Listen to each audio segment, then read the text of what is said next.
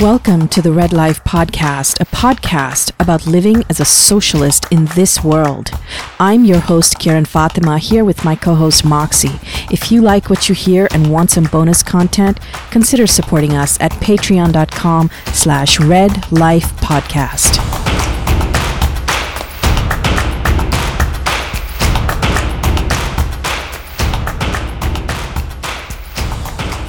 Today we're discussing how the COVID-19 crisis has been dealt with in various countries around the world, especially focusing on socialist countries around the world, and how the crisis has been dealt with by Cuba, China, and Vietnam versus how it's been dealt with by the US and Canada and other capitalist states. So we're going to be doing a pretty detailed analysis of the tactics that were used by socialist countries to limit the number of cases of infections that took place, as well as deaths, of course. So say hello to my co-host, Moxie. Hi. So the population of the U.S. is 328 million people.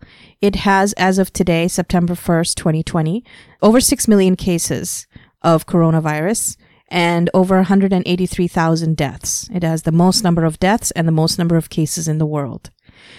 Meanwhile, Canada has a population of about 37 million. It has 131,000 cases and a little over 9,100 deaths as of today.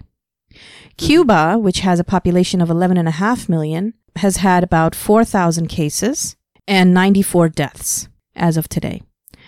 China, which has 4 times the population of the United States, or 1.4 billion people, has had a total of 85,000 cases and a little over 4,600 deaths. And Vietnam, which has a population of 95 million, has had 1,044 cases and 34 deaths as of today. Mm-hmm. So we're going to look at some of the strategies that have worked really well for socialist countries, Cuba, China, and Vietnam, and at the same time what has failed to work in some capitalist countries like the US and Canada. Moxie, do you want to start us off with focusing on the US and Canada? Yeah. So the United States is absolutely the worst country in the world that has handled this pandemic, the coronavirus pandemic. One of their biggest strategies, and still is to this day, is to blame China, calling it the Chinese virus, and how we always, how Trump always emphasizes the China virus, the Chinese virus. So that has led, because that started very early on in January, right? And he didn't have any response to this whatsoever other than blame China. This is the Chinese virus.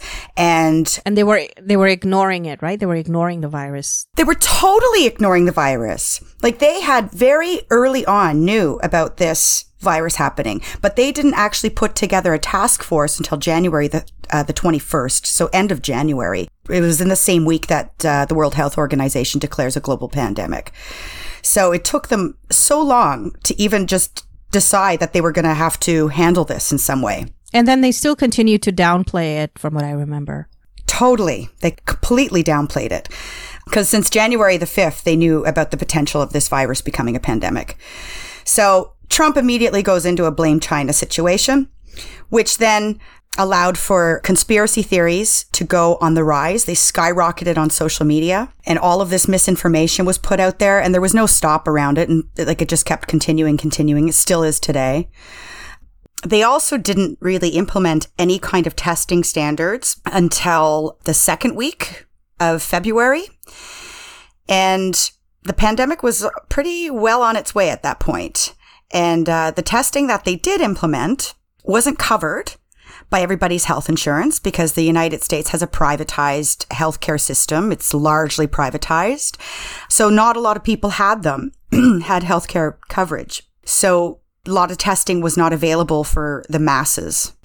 And by mid-February, the WHO, when I say the WHO, it's the World Health Organization, they actually deemed the test kits flawed, meaning that more cases were suspected than were tested negative for.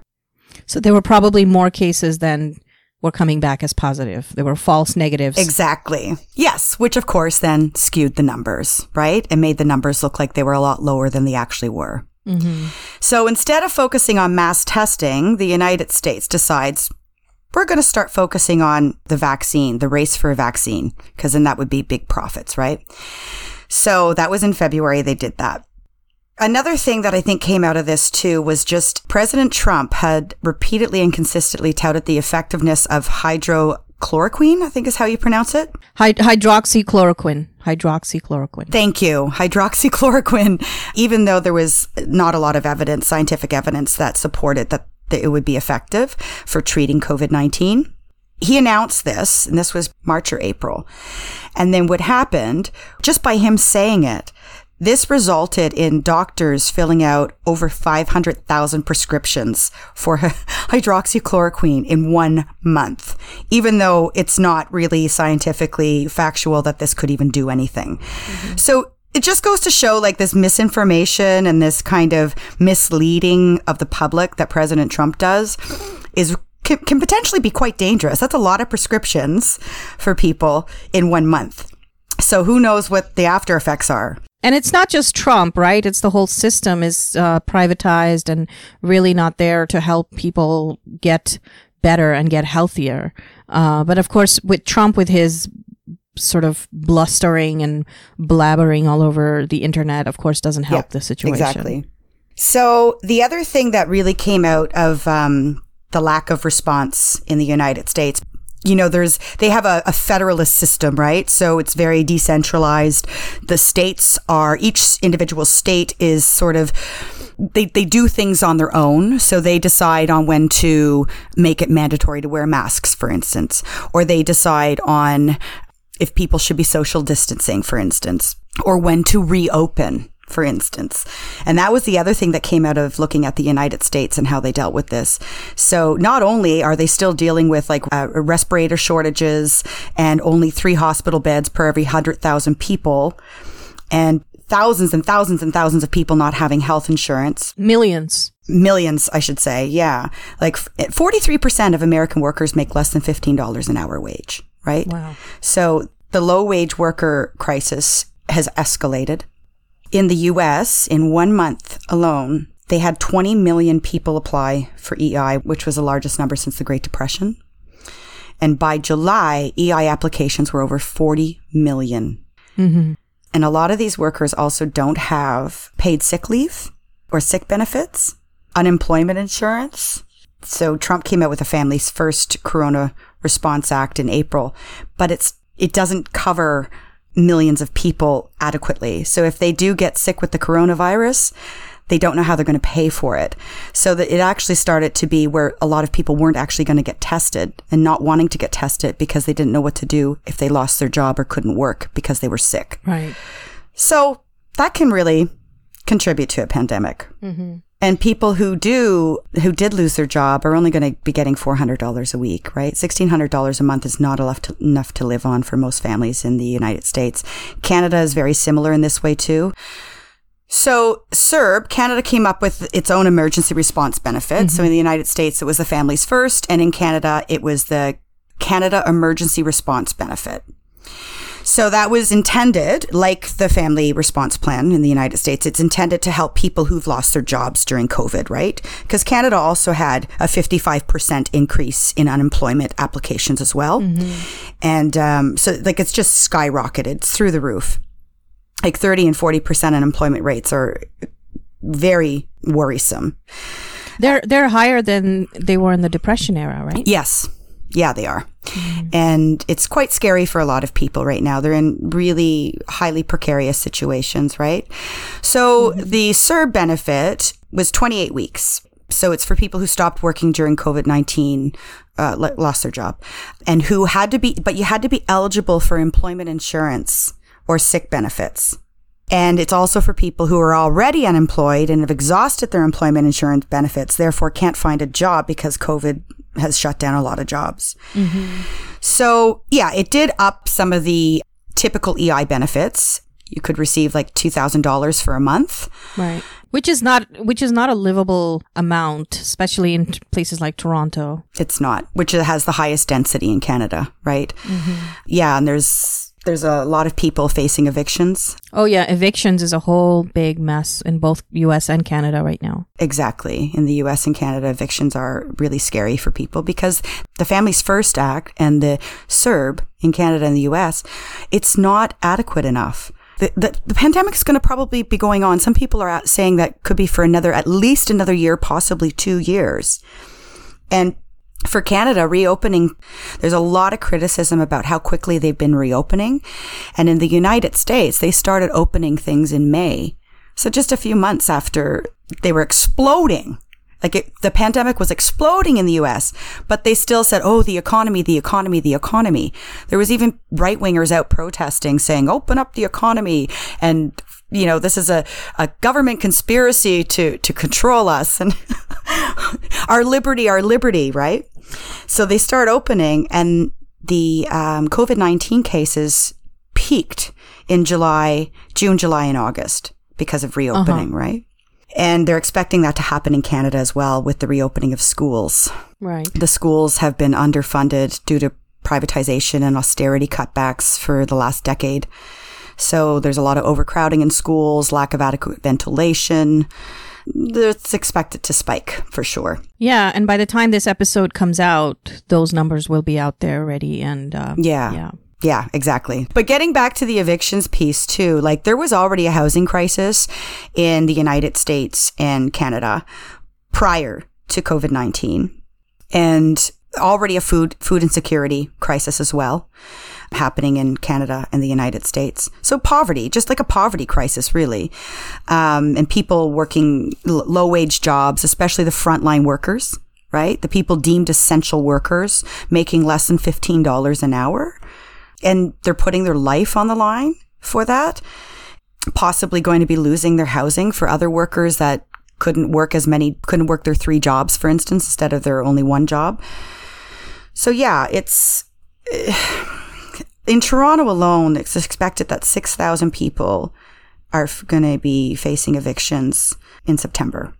So that's really scary. Yeah. And I think you sent me a link about the food being thrown out. So there's been a 55% increase in Canada's largest city called the Daily Bread Food Bank. The Daily Bread Food Bank saw a 55% increase in the food that the few remaining existing food banks needed. That's massive.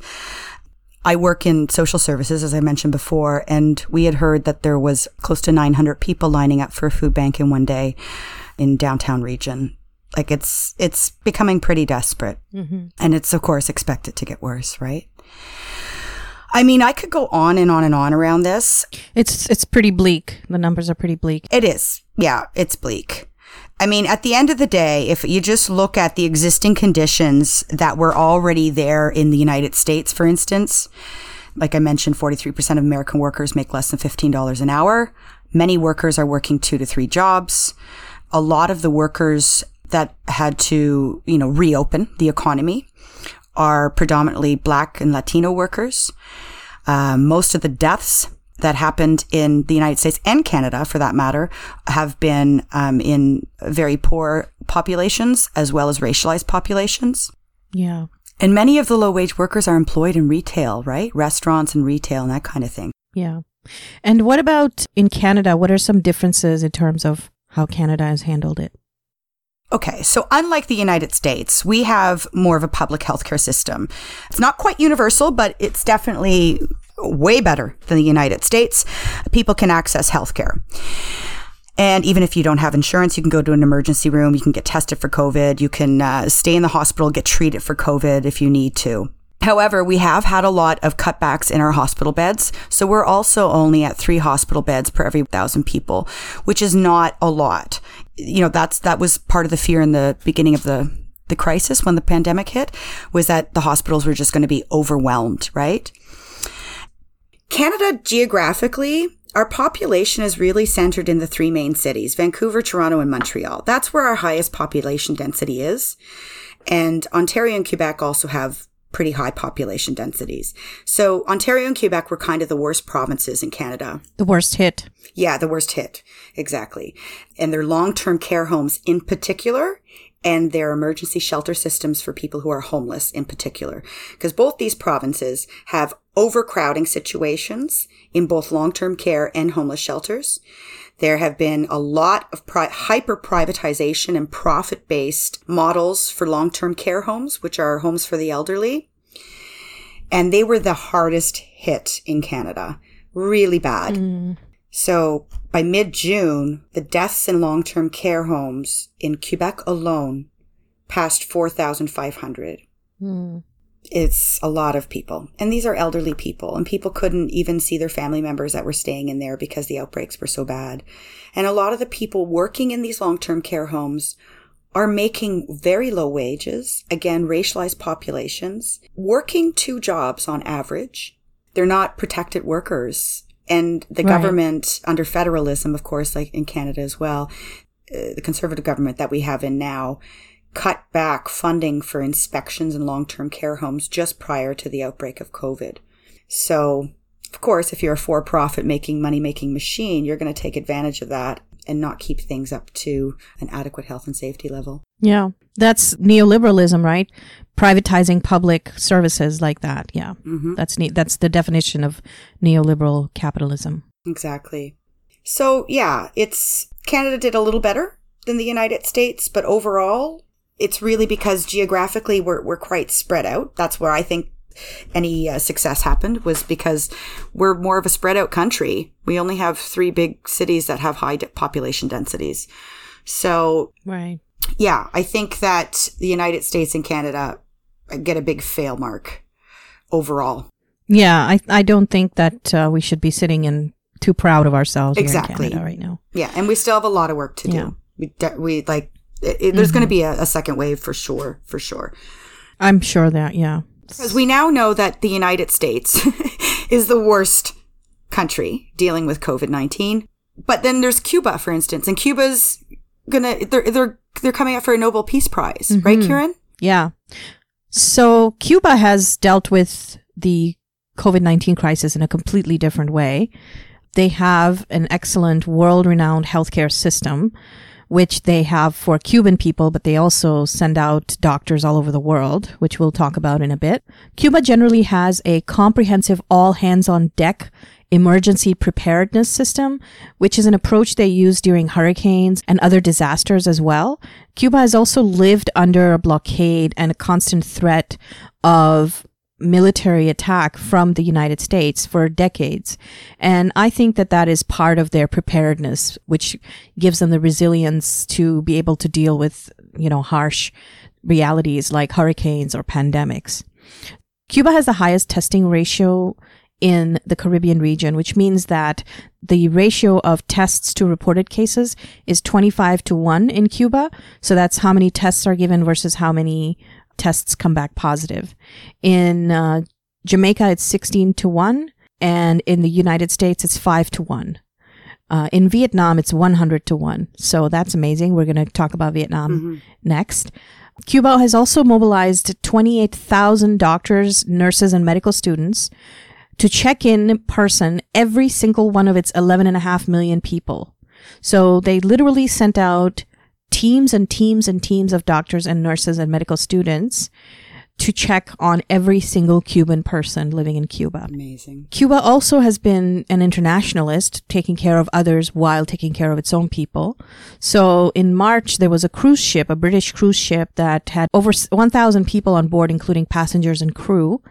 And there were 5 passengers who were tested positive for COVID-19 on this cruise ship. All of a sudden, no other country in the Caribbean was allowing this cruise ship to come into their port because there were these local sensitivities towards the coronavirus. And finally, Cuba was the only country that allowed them to come on land, and they actually were all the citizens, the British citizens, were able to fly back home. So they were finally able to save these people who were just stranded in the ocean. No other country would take them in. Amazing.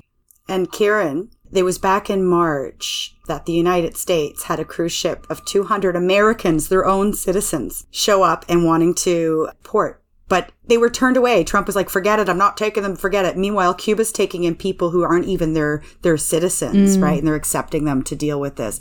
It's just It's a world of difference. World of difference. Yeah. The doctor per patient ratio in Cuba is one of the best. It's 8.9 per 1,000 people. By comparison, Brazil has 2.15 and the US has 2.6 doctors per 1,000. Wow. Cuba also has about 5.2 hospital beds for every 100,000 people, and it's one of the highest country ratios. Wow, that's amazing. Cuba's world-famous Henry Reeve International Medical Brigade is the brigade of doctors, nurses, and healthcare professionals that the Cuban government sends out to various parts of the world during various disasters. And during this pandemic, they've sent out doctors to various countries, including Italy, Venezuela, and many parts of the Caribbean. Mm-hmm. It's going to be 15 years since that Henry Reeve International Medical Brigade was formed by Fidel Castro. And since then, in the last 15 years, they have given emergency medical assistance to more than 3.5 million people in over 50 countries. They're amazing. And they're up for a new Nobel Peace Prize, as you said. As they should be. Yeah.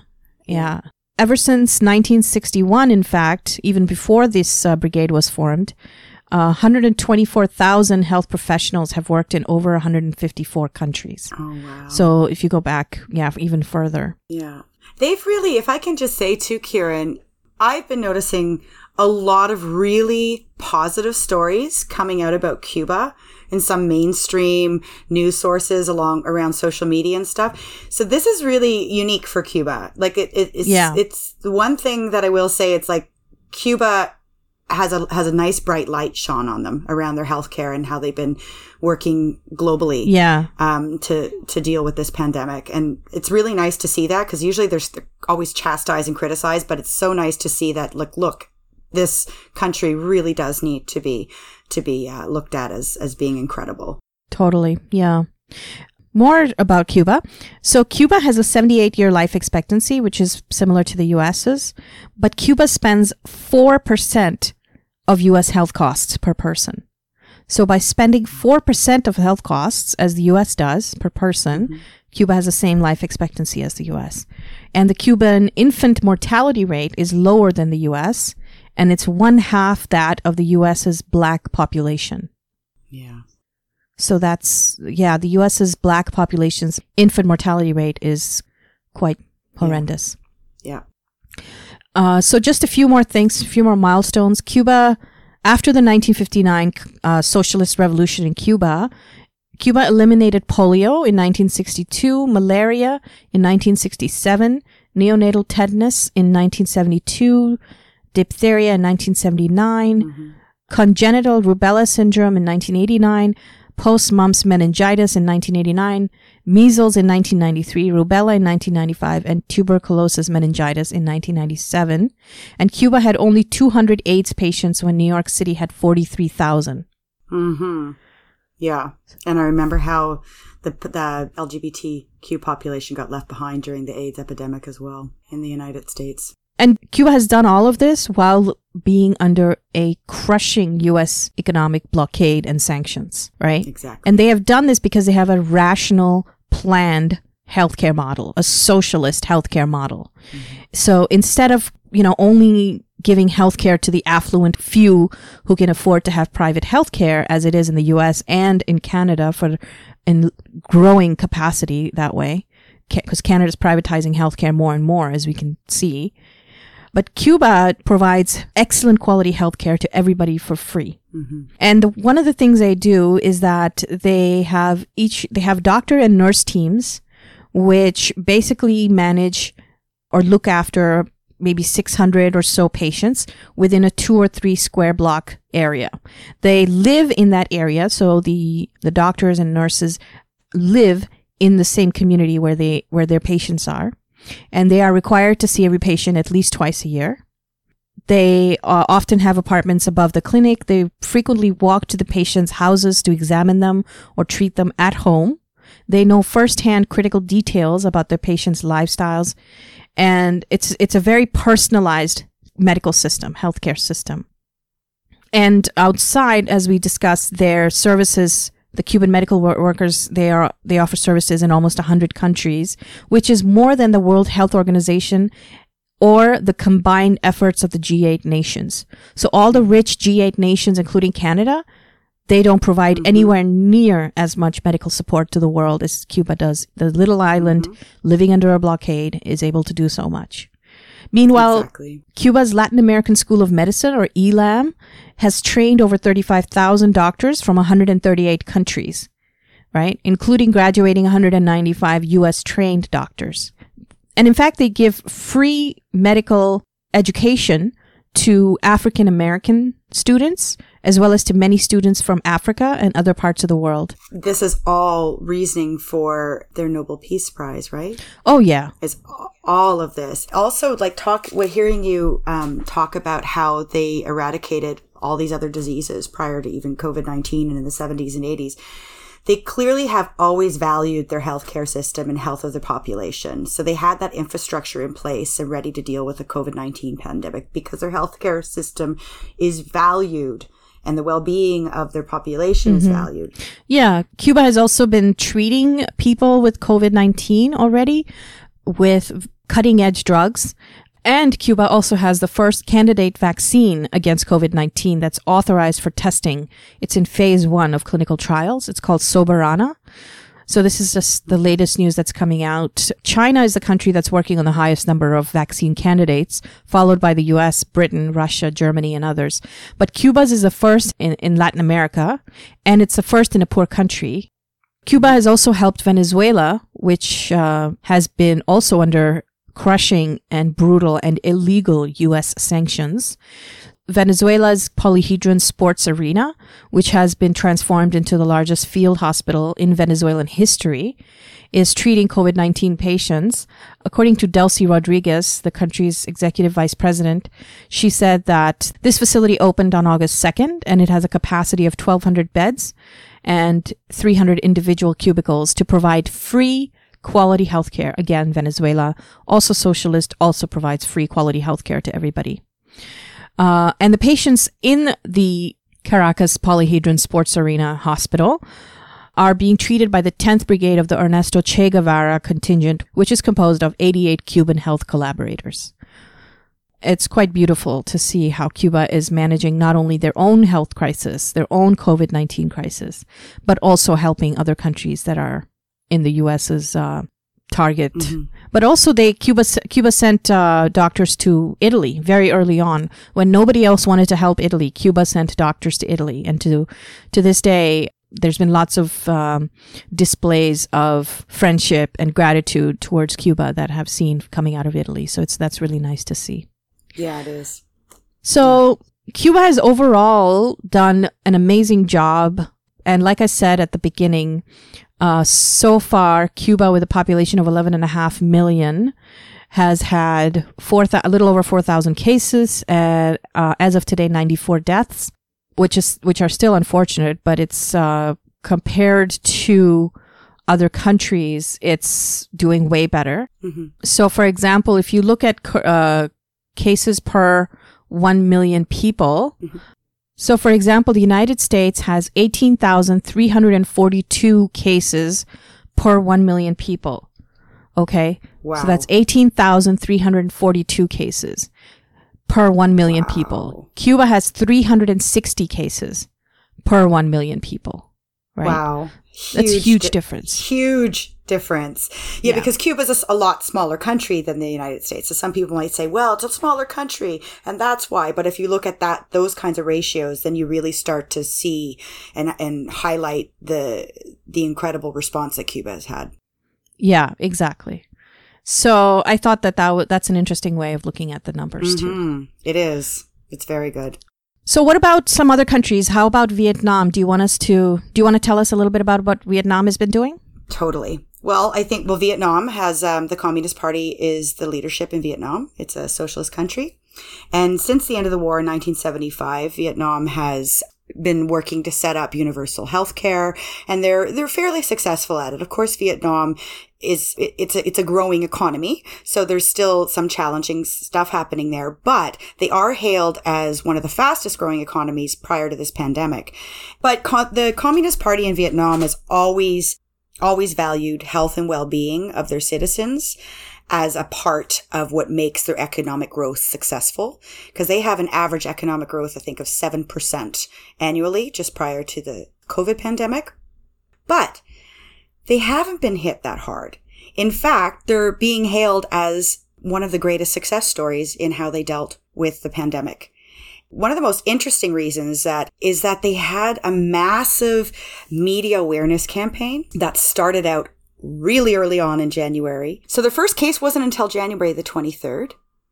And between then and early July, there were about 200 cases of infections and no deaths.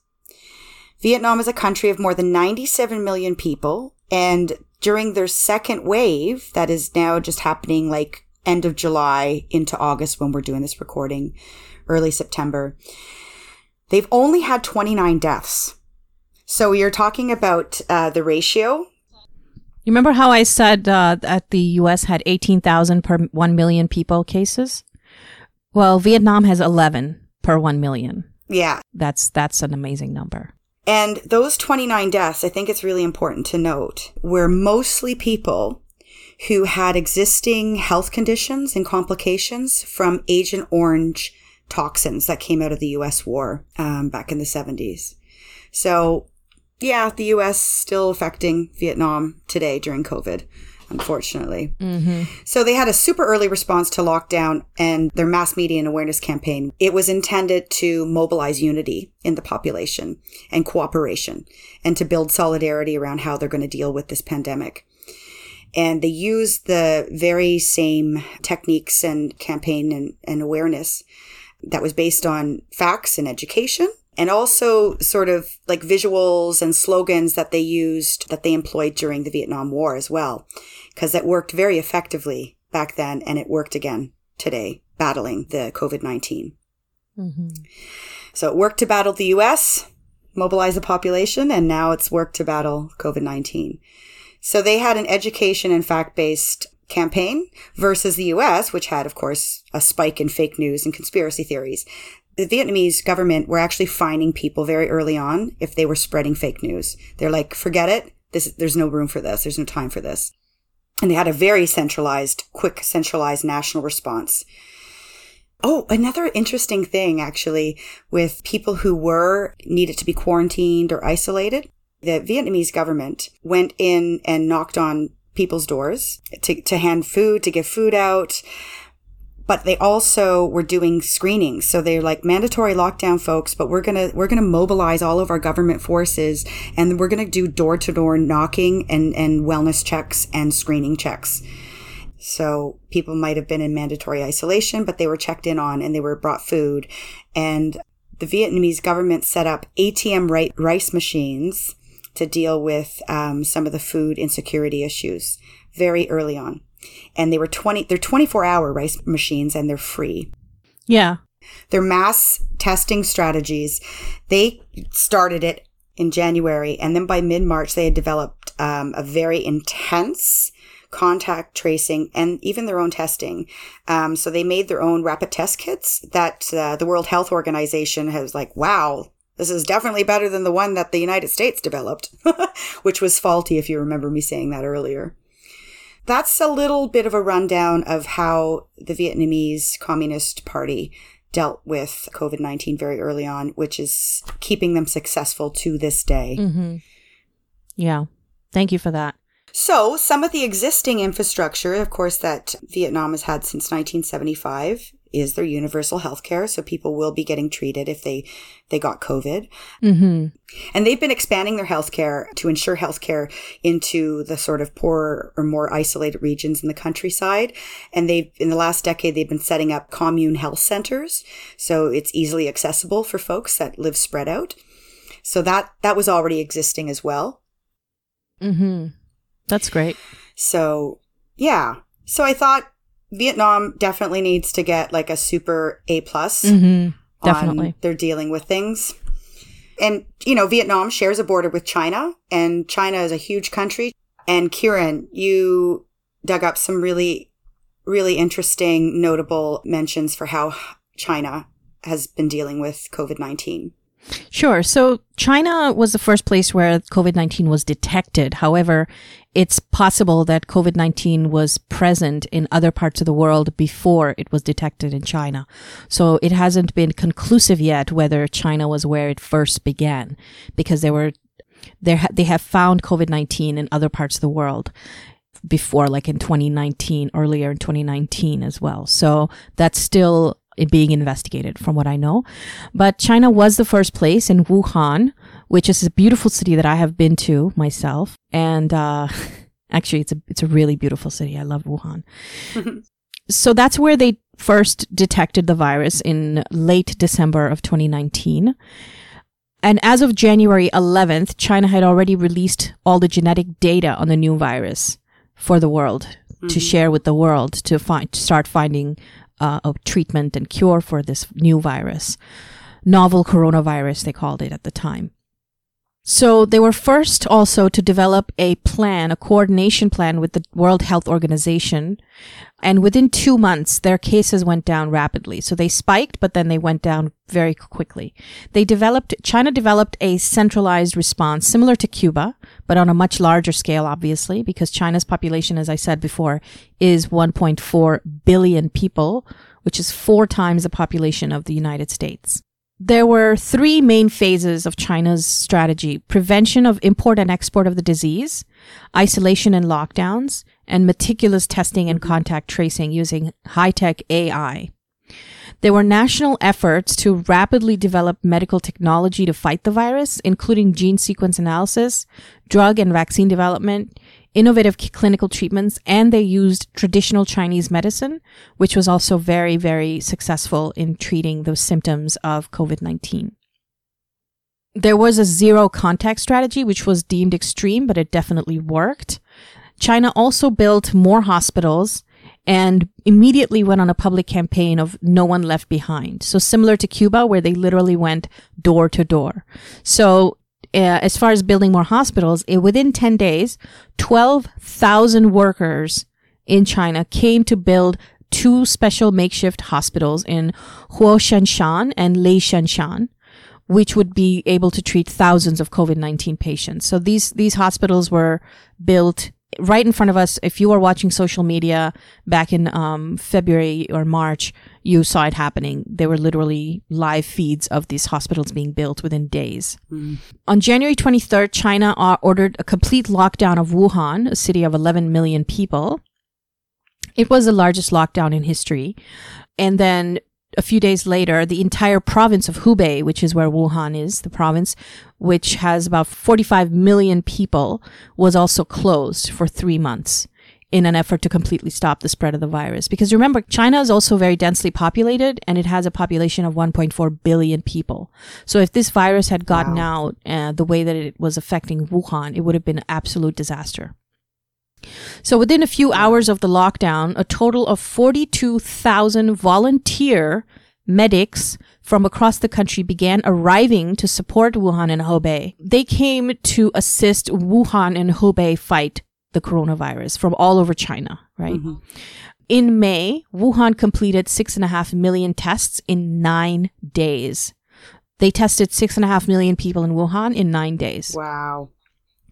The Chinese, it's amazing. The scale of it, not just that what they're doing, but the scale at which they're doing it. The Chinese military, better known as the People's Liberation Army, or PLA, sent 340 military medical teams with thousands of military medics as well as logistics teams across Wuhan and Hubei province. And many of them were young military medic students in their early 20s. And then throughout the lockdown in Wuhan, another 580,000 community volunteers were mobilized to help residents of Wuhan. So nobody could go out shopping. Nobody could, everybody was at home. So these neighborhood councils organized volunteers. So this is what's amazing about Chinese democracy, that it works on just similar to Cuba. It works on the scale, on the level of neighborhood by neighborhood. The neighborhood councils in China organized 580,000 community volunteers who became fixers for everybody's tedious tasks. They helped elderly people. They organized groceries. That's so lovely. They drove around every single day to deliver medicines to families. Wow. Right? So these were community volunteers, and this is mutual aid on a massive government level, right? It's amazing. And most of these volunteers and medics were under 30 because even at that time, it was pretty obvious that the virus affects younger people very little or not at all, right? Of course, it does affect younger people as well. I just want to clarify that. But there's definitely a difference. Older people and people with medical conditions are much more at risk. And by April 13th, 29.77 million party members and officials were working on the front line across the country. The Communist Party of China has over 90 million members. And it advised or it told its members that they had to go and work on the front line. Because if you're a party member, it is your responsibility to be on the front line fighting against any problems that face the population. That's why you're a party member. It's a responsibility. It's not a privilege. So 29.77 million party members, Communist Party members and officials were working on the front line across China. Out of the 29.77 million, 2,337 got infected by the virus and 396 people died. Most of them were not from the virus, the deaths, but from being killed in car accidents or by working themselves to death at the front line.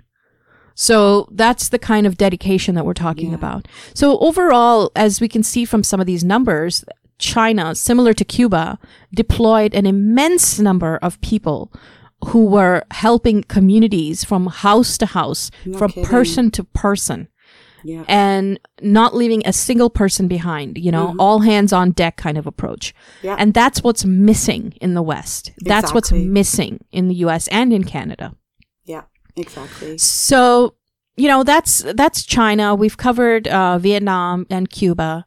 Now, what are some things that you would say we can learn from some of these socialist countries? What are some things that we could think about that are happening here also in US and Canada that might be something to look forward to? Yeah, totally. Well, you know what I love? I love seeing that people are really starting to look at why privatization, like for instance, in Canada, the long-term care homes being a massive just disaster, absolutely disgusting conditions.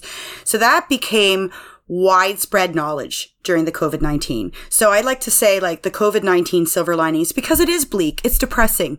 It's depressing, right? So even the countries that did well, there's still some deaths and every death is depressing, right? But at the end of the day, we need to look at to keep our hopes up and to keep going, okay, what are the things that we can really learn from, like you said? Keep your rent mobilizing happened.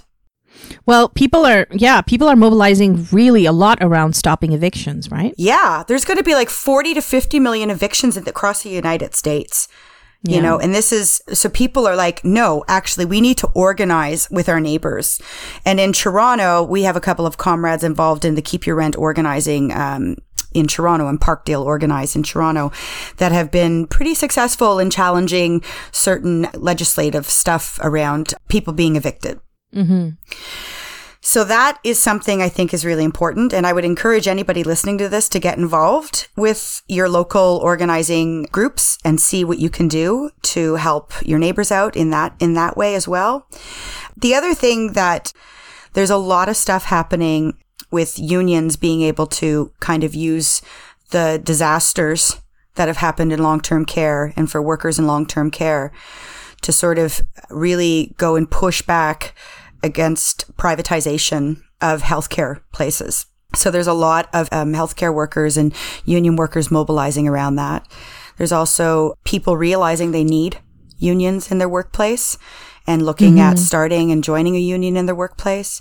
So I think in general, unions are making a comeback. I feel like there's a lot more positive talk about them in mainstream media. Yep.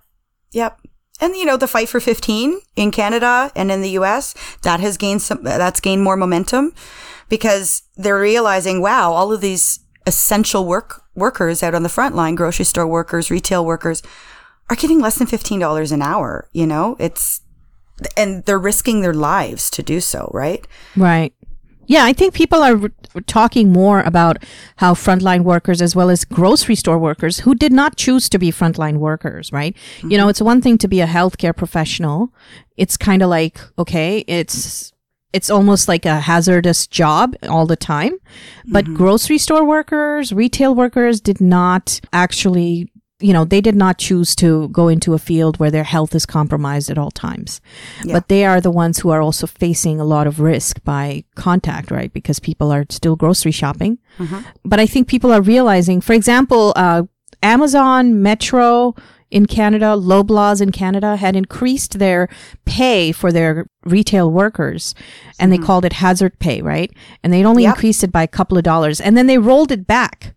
I think they've all rolled it back by now. Yep, in August. Well, most of it in August. I think that most of it. But I think even that much has raised a level of class consciousness, which I think is really important. Yes.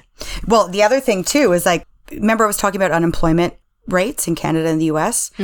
So when we look at, okay, Jeff Bezos at Amazon reached a record high. One day he made $13 million in one day. And the average weekly amount that billionaires made is $42 billion a week during COVID. Meanwhile, their workers are getting less than $15 an hour. And Amazon actually had 8 workers die as of August 2020. 8 workers died in their plants. And this is causing people to really go, what the hell is going on here? How can this be happening? And people are pissed off, rightly so, right? Because how can this kind of class war, like it's just really shone a light on the class war that has existed pre-COVID.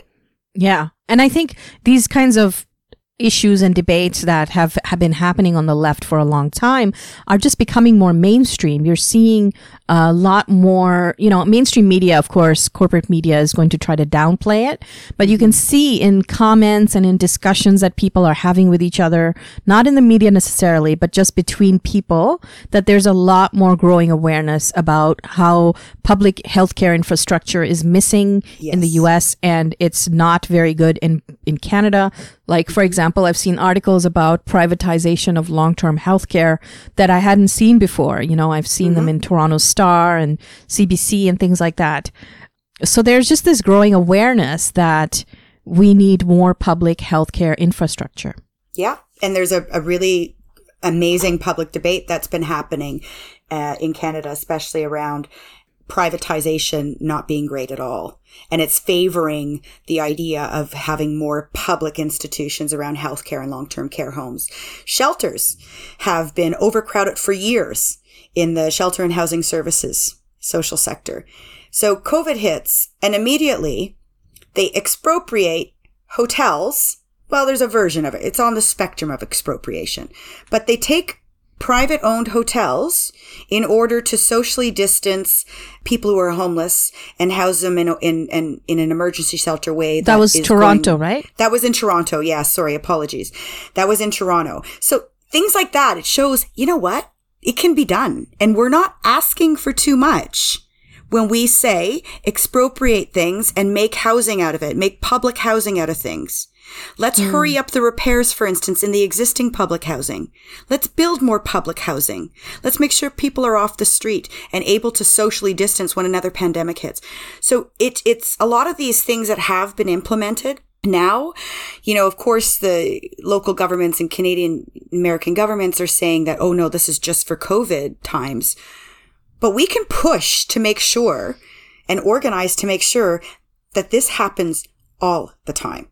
Pandemic or not, right? And learning from the socialist countries, why they were successful. Absolutely. Absolutely. Yeah. But yeah, this was a great discussion, Kieran. Thank you so much for this. Yeah, no, I think just doing the research for this really opened my eyes so much more. Even, you know, I had heard some of these things on social media, but then actually researching this really drives it home kind of thing. Yeah. I think the main takeaway is that the COVID-19 crisis has really just burst open the bubble of capitalism right? And it's become really obvious that capitalism is not working. In capitalism, you go hungry because there's too much food and the food gets wasted. In capitalism, you're homeless, but there's too many houses that are empty and too many condos that are being built and that are nobody's living in. Exactly. So in capitalism, there's the crisis of too much supply that doesn't actually feed the demand that's out there, because capitalism is about profit. Yeah. And if there's no profit, then there's no point in feeding the demand. The demand is there, but it's not profitable.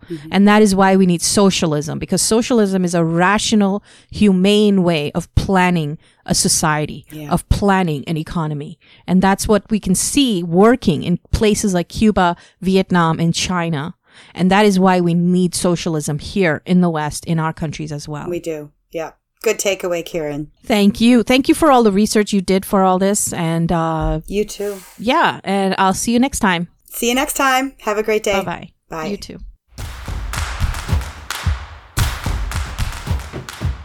Thanks for listening to this episode of Red Life Podcast. Please subscribe if you haven't already done so on Spotify, Apple Podcasts, Stitcher, or wherever else you listen to podcasts. Follow us on social media at Red Life Podcast, and please consider supporting us at patreon.com/Red Life Podcast. Until next time, take care of yourself and take care of each other.